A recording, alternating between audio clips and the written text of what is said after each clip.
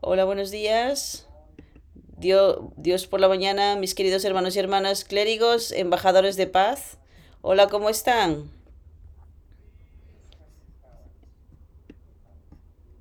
De los padres verdaderos, los padres celestiales nos están dando la comida diaria espiritual. Entonces, cuando nosotros recibimos la comida diaria espiritual, el pan de cada día espiritual, cuando nosotros escuchamos y recibimos y escuchamos la palabra, hasta que el mundo se convierta, hasta que la palabra se convierta en carne. Nosotros tenemos que escucharla continuamente. Hasta que la palabra se convierta en carne. ¿Y cómo es que la palabra se convierte en carne? Vamos a hablar de eso.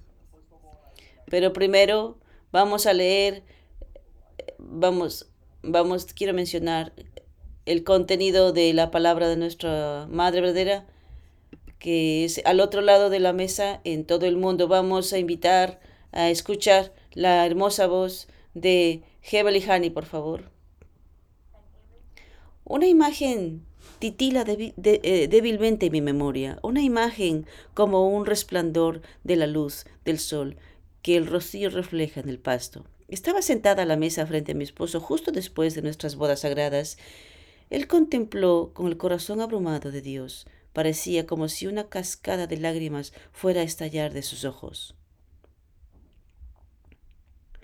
Esa experiencia, los dos sentados en una mesita para comer, recorriendo el camino de Jeongseong frente a Dios, se repitió muchas veces en nuestra senda como los padres verdaderos. Conversábamos con tranquilidad sentados a la mesa, uno enfrente del otro. Durante los 3 años que comimos solo cebada hervida, y cuando apenas teníamos tiempo para recuperar el aliento durante las giras visitando uno o más países en un día. Estábamos agradecidos por todo, y todo era fuente de felicidad. Para mí, el festival anual de compartir los platos favoritos de los padres verdaderos es como sentarme a la mesa con todas las familias bendecidas. Las familias bendecidas son los hijos verdaderos del linaje del cielo, a quien mi esposo y yo les hemos dado nacimiento a través de nuestro abrazo emotivo. Fueron llamados para el cielo, entonces solo las llamo familias bendecidas elegidas. El Padre verdadero y yo nos sentaremos eternamente a la mesa de esas familias bendecidas elegidas. Nunca olvidaremos, ni siquiera por un momento, las lágrimas intensas de nuestros innumerables hijos, emparados de sudor, mientras soportaban luchas solitarias por la voluntad de Dios. Mi único pesar acerca del festival de compartir los platos favoritos de los padres verdaderos es que no puedo en persona poner una comida deliciosa ante cada uno de mis amados hijos del mundo y sentarme a la mesa frente a ellos. En diciembre de 2019 tuve ese sentimiento sentada a la mesa frente al profeta Samuel Rabadé. Recién había llegado a Johannesburgo para conducir la ceremonia de bendición para 200.000 personas. Nuestro avión aterrizó en medio de una intensa lluvia.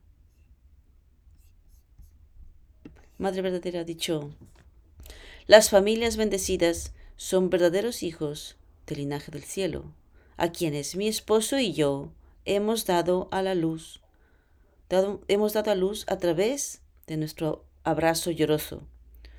Son llamados por el cielo, así que los llamo familias bendecidas elegidas.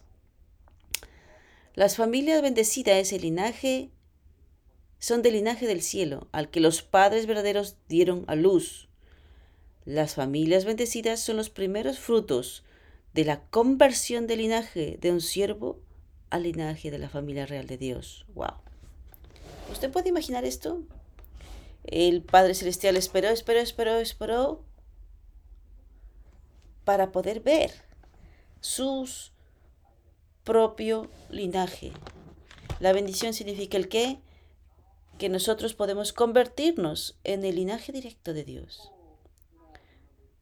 Entonces, para, para poder, para poder dar la bendición. ¿Cuánto nuestro Padre verdadero, nuestra Madre verdadero pagaron un precio y pelearon con Satanás? Finalmente, nuestros padres verdaderos tuvieron la autoridad de dar la bendición a los seres humanos. Por eso es que cada familia bendecida son los representantes de todos los antepasados y son los representantes del mundo. Por eso es cuando los padres verdaderos piensan que en sus propios hijos bendecidos el primer fruto, son el primer fruto después de que los padres celestiales tuvieran que ir por tanto sufrimiento. Por eso es que las familias bendecidas son tan preciosas. El Padre verdadero,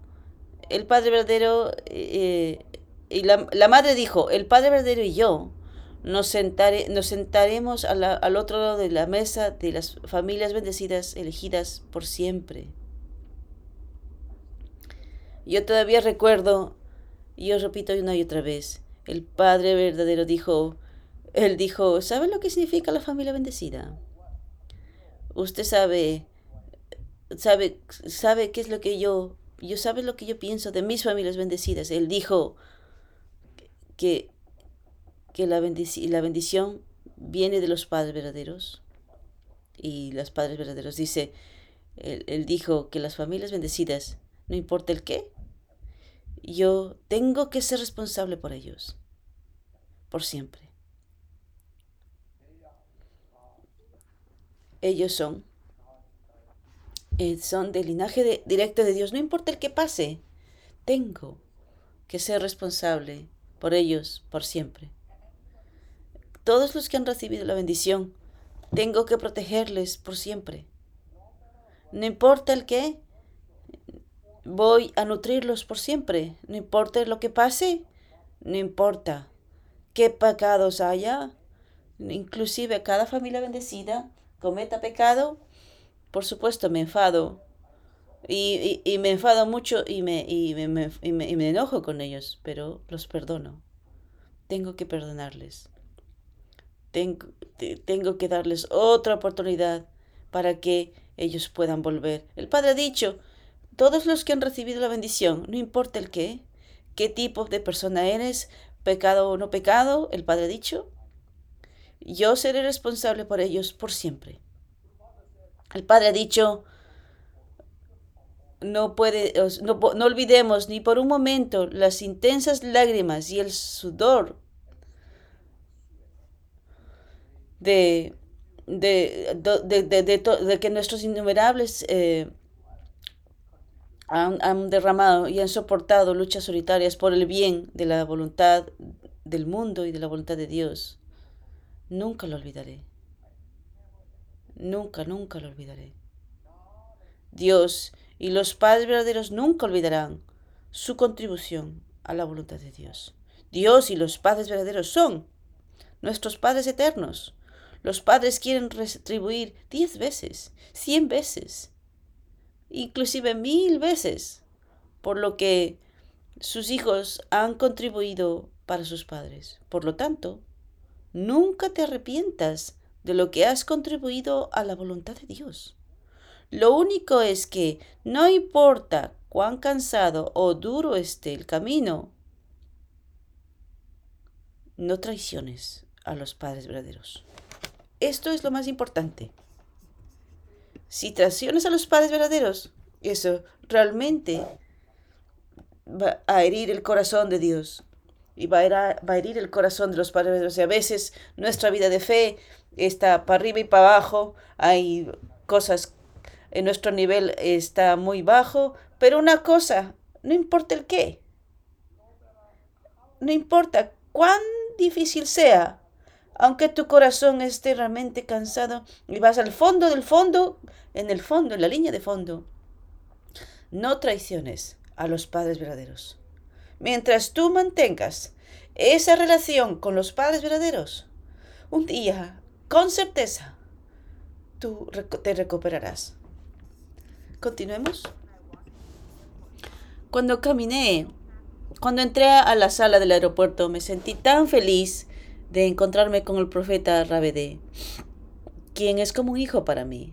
En cuanto me vio, dijo: Madre, deseaba tanto verla. Bienvenida a nuestro hogar en Sudáfrica. El profeta Rebede, vestido con la ropa tradicional sudafricana, me dio la bienvenida con una inclinación, expresando su corazón de respeto y humildad, y me ofreció un ramo de flores rojas que había preparado con cuidado. Lo estaba acompañando un gran grupo de jóvenes y estudiantes de la Iglesia de la Revelación de Dios, quienes me saludaron efusivamente justo allí en el salón del aeropuerto.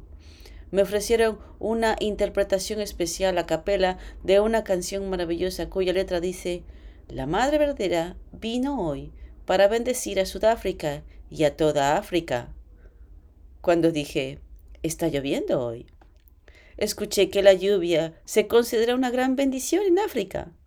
Mis palabras fueron recibidas con fuertes ovaciones y gritos del profeta Radebe, los líderes juveniles y los estudiantes.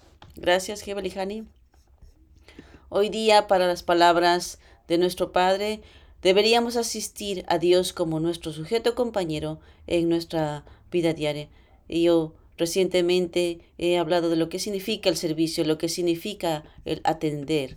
Vamos a leer las palabras del Padre. Debemos asistir a Dios como nuestro sujeto compañero en nuestra vida diaria. Para asistir a Dios, necesitamos comenzar colocándolo en medio de nuestro corazón y mente, y luego llegar a ser completamente uno con Él en nuestro cuerpo. Sin hacerlo, no hay manera de que liquidemos el mundo del diablo. Es por eso que vemos este tiempo como la edad de la asistencia, la edad en la que estamos justificados por la asistencia. Nos salvamos a través de la asistencia. Dios no es un Dios distante en el cielo. Debemos asistir a Dios como nuestro compañero, sujeto compañero en nuestra vida diaria. ¿Cómo asistimos a Dios? Al usar la ley de la iniciación, debemos desentrañar todas las circunstancias dolorosas y penosas que Dios ha soportado a lo largo de las edades de la historia. Gracias, Gebelihani. El Padre verdadero ha dicho: para poder asistir a Dios necesitamos comenzar colocándolo en el medio de nuestro corazón y mente, y luego convertirnos completamente en uno con Él en nuestro cuerpo. Sin embargo, no hay forma. Sin hacer esto, no hay forma de que liquidemos el mundo satánico. Por lo tanto, debemos atender con nuestra mente a Dios y a nuestro cuerpo como el templo de Dios. Esto es muy importante. Dios no es solamente un ser que trasciende. Dios no está tan lejos como la actitud más importante es que tenemos que tratar a nuestro corazón original, nuestra mente original, como el corazón de Dios, y hacer de nuestro cuerpo el templo de Dios. Nuestro cuerpo es el hogar de Dios, es el templo de Dios, es el lugar donde Dios está con nosotros. La forma de asistir nuestra mente a Dios es el secreto para hacer que nuestro cuerpo y mente en uno. Por eso es que vemos este tiempo como la edad de la asistencia, la edad en la que debemos justificarnos por la asistencia. Nos salvamos a través de la asistencia. Dios no es un Dios distante en el cielo. Mis hermanos y hermanas, hasta ahora muchas religiones han pensado que Dios es simplemente un ser trascendente, un ser distante que nunca se puede encontrar conmigo. Lo asombroso del cristianismo es que llama a Dios el Padre. Y en la primera de Corintios 3, 16, 17, muy claramente se menciona: todos ustedes ciertamente saben que son el templo de Dios y que su espíritu vive en ustedes. Juntos son el santo templo de Dios y Dios destruirá a cualquiera que destruya su templo. Sin embargo, el hecho es que los padres verdaderos no solo llamaron a Dios Padre, sino que mencionaron el corazón, las circunstancias y los deseos de Dios. Es el hecho de que hemos descubierto cuán miserable y triste Dios es. Y es un descubrimiento verdaderamente notable que Dios y los seres humanos son vistos tan inseparables como la relación entre la mente y el cuerpo de los seres humanos. Por eso es que el movimiento de unificación tiene un estándar muy alto como religión. Ha habido muchísimas religiones hasta ahora, pero la relación entre Dios y los seres humanos ha sido muy lejana. Simplemente como Dios, un ser trascendente, y que como que es difícil alcanzarle, pero cuando nosotros enfatizamos que Dios es todopoderoso, trascendente, omnisciente, omnipresente, entonces claro, parece que no tiene nada que ver conmigo. Solamente la relación de maestro y siervo. ¿Por qué Jesús es tan grandioso? Hasta ahora nadie ha llamado a Dios. Él es mi Padre. Esto es el cristianismo. A través del cristianismo tiene este estándar, porque llama a Dios mi Padre. Esto es increíble. También Jesús dijo, nuestro cuerpo es el templo de Dios. El templo de Dios. Y el Espíritu de Dios vive en mi corazón. Esto es maravilloso realmente. Y Dios no es un ser trascendente y nada más. No es que está tan lejos. Dios está conmigo en mi corazón. Y mi cuerpo es el templo de Dios. Ese es realmente increíble. Es increíble esta guía realmente.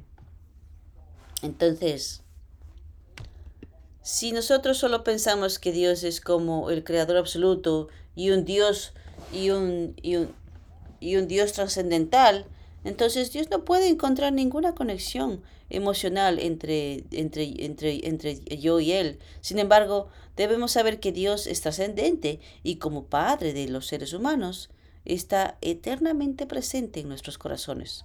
Por lo tanto, debemos asistirle a Dios como nuestro sujeto compañero en nuestra vida diaria. ¿Cómo le servimos? ¿Cómo le asistimos? Ese es el problema. No solamente creer en Dios, no solamente confiar en Dios. Tenemos que servirle a Dios cada segundo, cada momento, cada hora, cada día, entre mi corazón. Ese es la asistencia a Dios. Al usar la ley de indemnización, debemos desentrañar todas las circunstancias dolorosas y penosas que Dios ha tenido que soportar a lo largo de la historia. Continuemos. Establecer el estándar de justicia.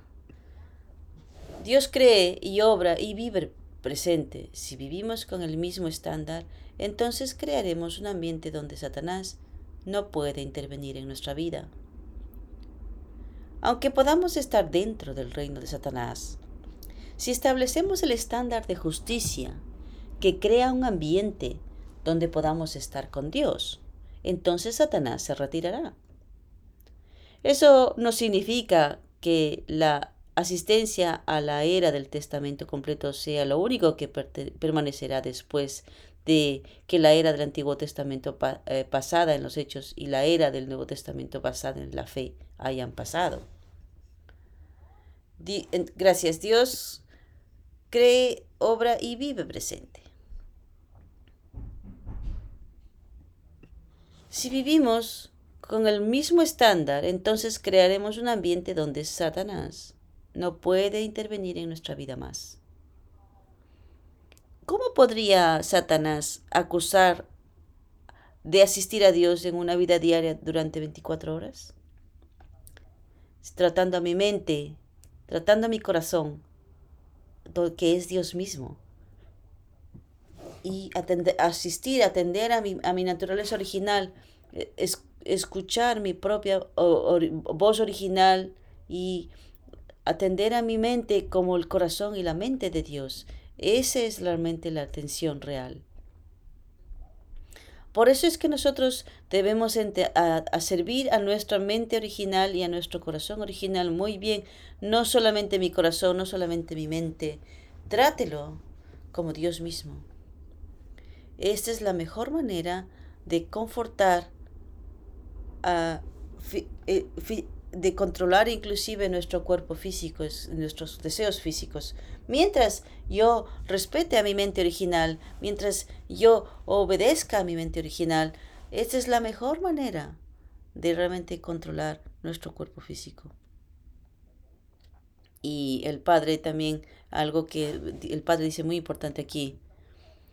Esto no significa que la asistencia a la era del Testamento completo sea lo único que permanecerá después de que la era del Antiguo Testamento basada en hechos y la era del Nuevo Testamento basada en la fe haya pasado.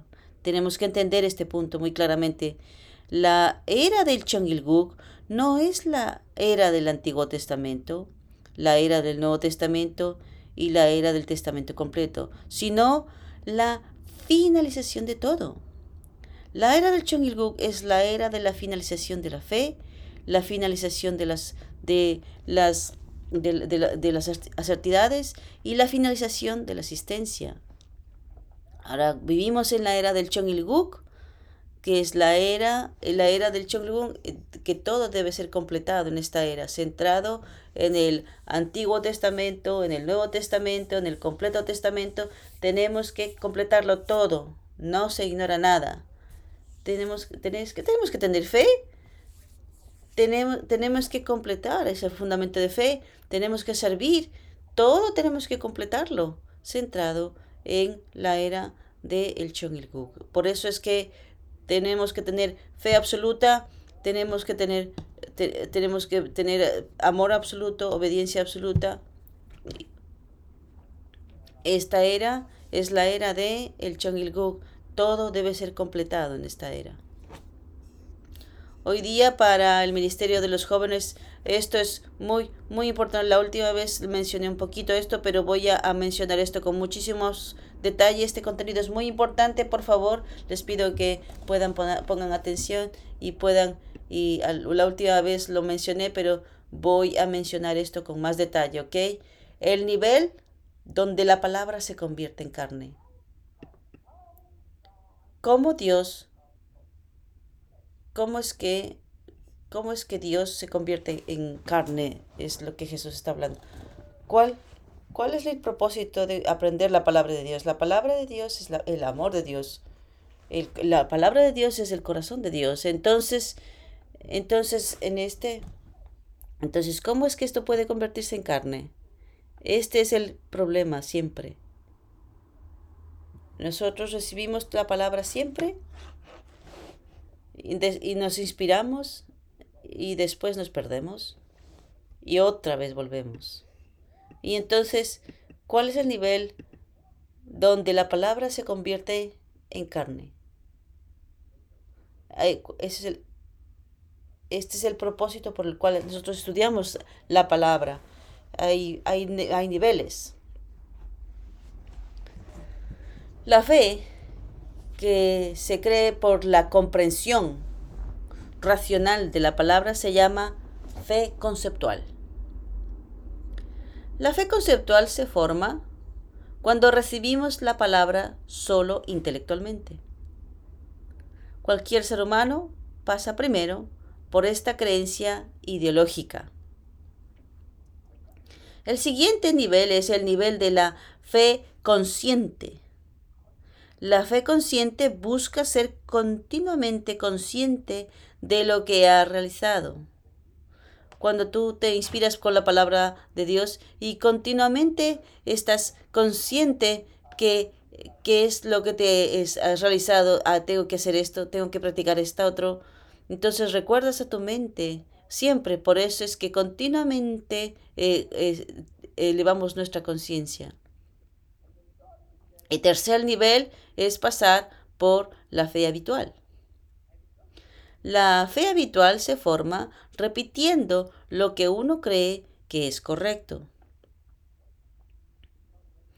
Por eso es que cuando tú aprendes algo, cuando tú estás inspirado y y aceptas de alguna manera y eres bastante racional, de una manera intelectual, o, ok, te inspiras con eso, entonces, tengo que practicar esto, entonces te vuelves, claro, más consciente. Y entonces el tercero, empiezas a practicar día a día y repites una y otra vez y una vez y otra vez.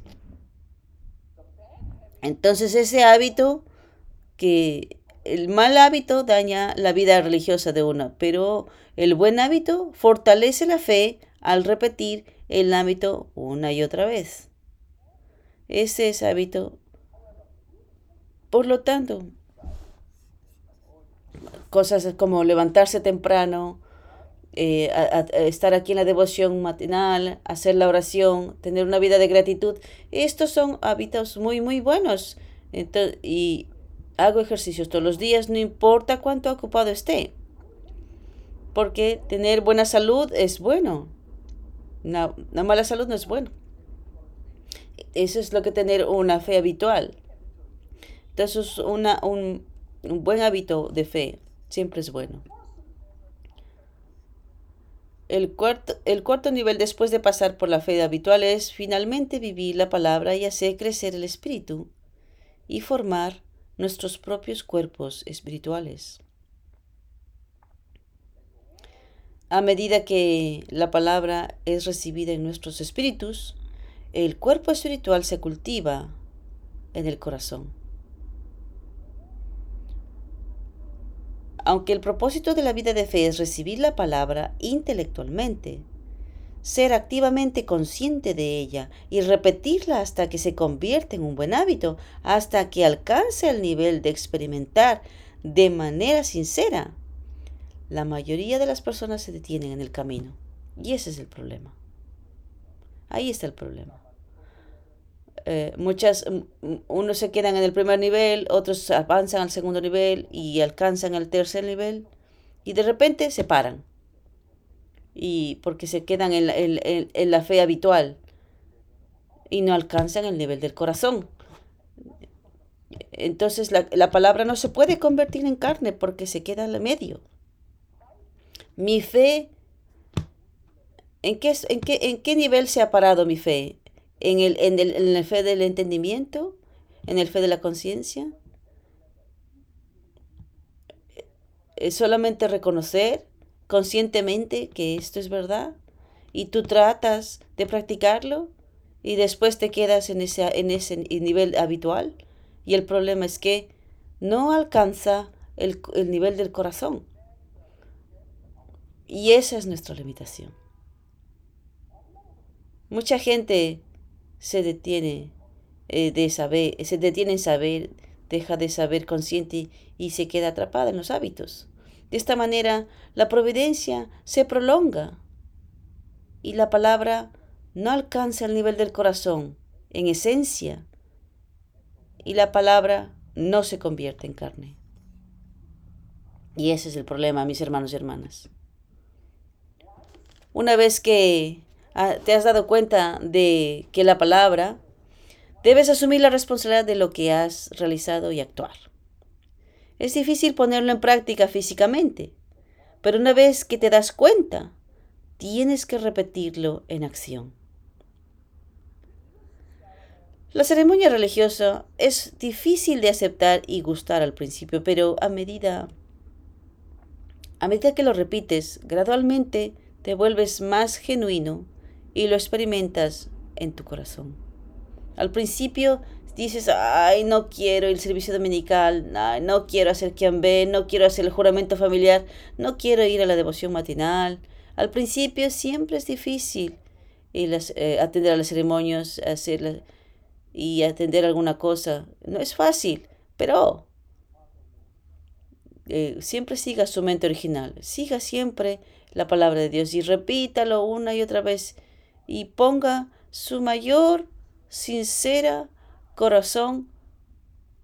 Entonces, conéctelo con su corazón original y toque su corazón y conmueva su corazón. Entonces, la palabra se convertirá en carne. sin tocar el corazón, ¿por qué no puede convertirse en carne?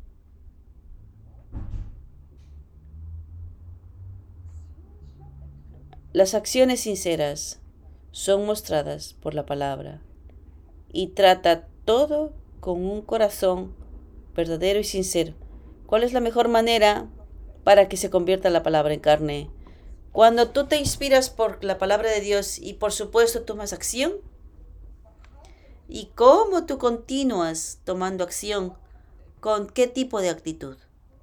La actitud más importante es poner tu mayor sinceridad.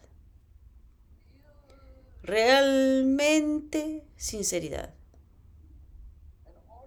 Y siempre buscar, siempre pensar, centrado en el punto de vista del corazón. Esa es la misión. Si solamente lo entiendes, entonces fácilmente te olvidas y lo practicas por 1 o 2 meses, entonces lo haces un hábito y después, y no lo conectas con el corazón, también te vas a parar en el camino. Tú vas al servicio medical por obligación. Ah, alguien va a dar el servicio medical, pero no vas en tu corazón. Entonces solamente se mantiene en una tradición externa, en una obligación externa. Cantar las canciones sagradas, inclusive cuando tú cantas. Pero no toca tu corazón. No sabes cómo utilizar tu corazón. No cuando, cuando nosotros hacemos cada mañana el juramento familiar solamente de manera habitual, de manera intelectual o de una manera conceptual y no utilizas tu corazón. Cuando tú recitas el juramento de la familia cada mañana, siempre toca mi corazón. Este es el propósito de mi vida. El juramento de la familia lo es todo. Cuando tú Cuando tú cantas una canción sagrada y toca tu corazón, toca tu alma y vuelve a tu corazón, pero por causa de la obligación, entonces de manera externa lo sigo, pero no se conecta con el corazón. Ahí está la razón por qué la palabra de Dios no se convierte en carne. ¿Cuál es la mejor manera para que la palabra se convierta en carne? Siempre tienes que relacionarte y reflexionar en el corazón. ¿Cómo, cómo, cómo utilizar el corazón? No hay otra manera. Poner tu mayor sinceridad. Realmente sincero. Cuando yo recito el juramento de la familia con todo mi corazón sincero y quiero sentir en el corazón. Cuando yo trato a las personas con mi mayor sinceridad, quiero tratarle bien, quiero servirle bien, quiero atenderle bien. Por eso es que la mejor manera para que la palabra se vuelva carne, tiene que utilizar su corazón. La mayor sinceridad. El nivel donde la palabra se convierte en carne, vamos a resumir. Voy a explicar un poquito más. Por ejemplo, cuando usted se encuentra con alguien que habla fácilmente, usted no solamente piensa, usted no simplemente se da cuenta de que es posible hablar, sino que también usted cuando usted saluda a una persona, tiene que también tiene que realmente mostrarle su respeto y simplemente se inclina. Pero porque usted se encuentra con una persona bel, usted se inclina. Cuando usted inclina su cabeza, usted tiene el corazón también. ¿Usted realmente tiene ese respeto del corazón? ¿O usted respeta porque simplemente su abel? ¿O sistemáticamente usted está más alto y simplemente se inclina sin realmente inclinar su corazón? Entonces no tendrá sentido. No solamente las personas mayores, sino con todos, sin utilizar el corazón, sin ese sincero respeto, no tendrá sentido ninguno. Entonces en este tipo de persona la palabra no podrá ser carne. Incluso cuando cantas un himno, cantas desde tu corazón, es diferente de cantar solo. Si tú no cantas desde tu corazón, fácilmente se convertirá en una mera forma. Cuando cantas con un corazón genuino y derramas tu corazón, un corazón realmente, y derramas realmente ese corazón, realmente te estimulas de esa manera. Por eso, ¿cómo estimular el corazón? Ese es el problema. Si no sigue estimular mi corazón, entonces la palabra de Dios nunca se convertirá en carne. Cuando yo trato con algo, si lo hago con sinceridad y derramo mi devoción, me vuelvo más precioso. Por lo tanto, debemos actuar sobre lo que hemos realizado a través de la palabra. Si tomo dominio sobre mí mismo con lo que he realizado por la palabra, mi corazón alcanzará el nivel del corazón y la palabra se convertirá en carne. Esto es muy claro realmente, mis hermanos y hermanas. Vamos a resumir el nivel donde la palabra se convierte en carne. Primero es que una fe conceptual, todos sin excepción, tenemos que pasar por ese nivel, la fe conceptual. Racionalmente lo entendemos, intelectualmente lo entendemos, sin, sin el sin el entendimiento. ¿Cómo voy a conocer el principio divino? ¿Cómo voy a conocer la palabra? Todos debemos pasar por este nivel, la fe conceptual. Y segundo, la fe consciente. Tenemos que ser conscientes todo el tiempo. Oh, esto es bueno. Oh, y te inspiras. Tengo que practicar. Tienes que ser consciente continuamente. Y después, cuando tú te sientes consciente, entonces tomas acción y, y empiezas a crear buenos hábitos y practicas 1, 2 días, una semana, un mes, 7 meses, todas las cosas. Tienes una buena fe, fe habitual, entonces se vuelve un buen hábito. Y número 4, alcanzar la fe del corazón. Entonces, entonces la palabra se convierte en carne. Muchas gracias.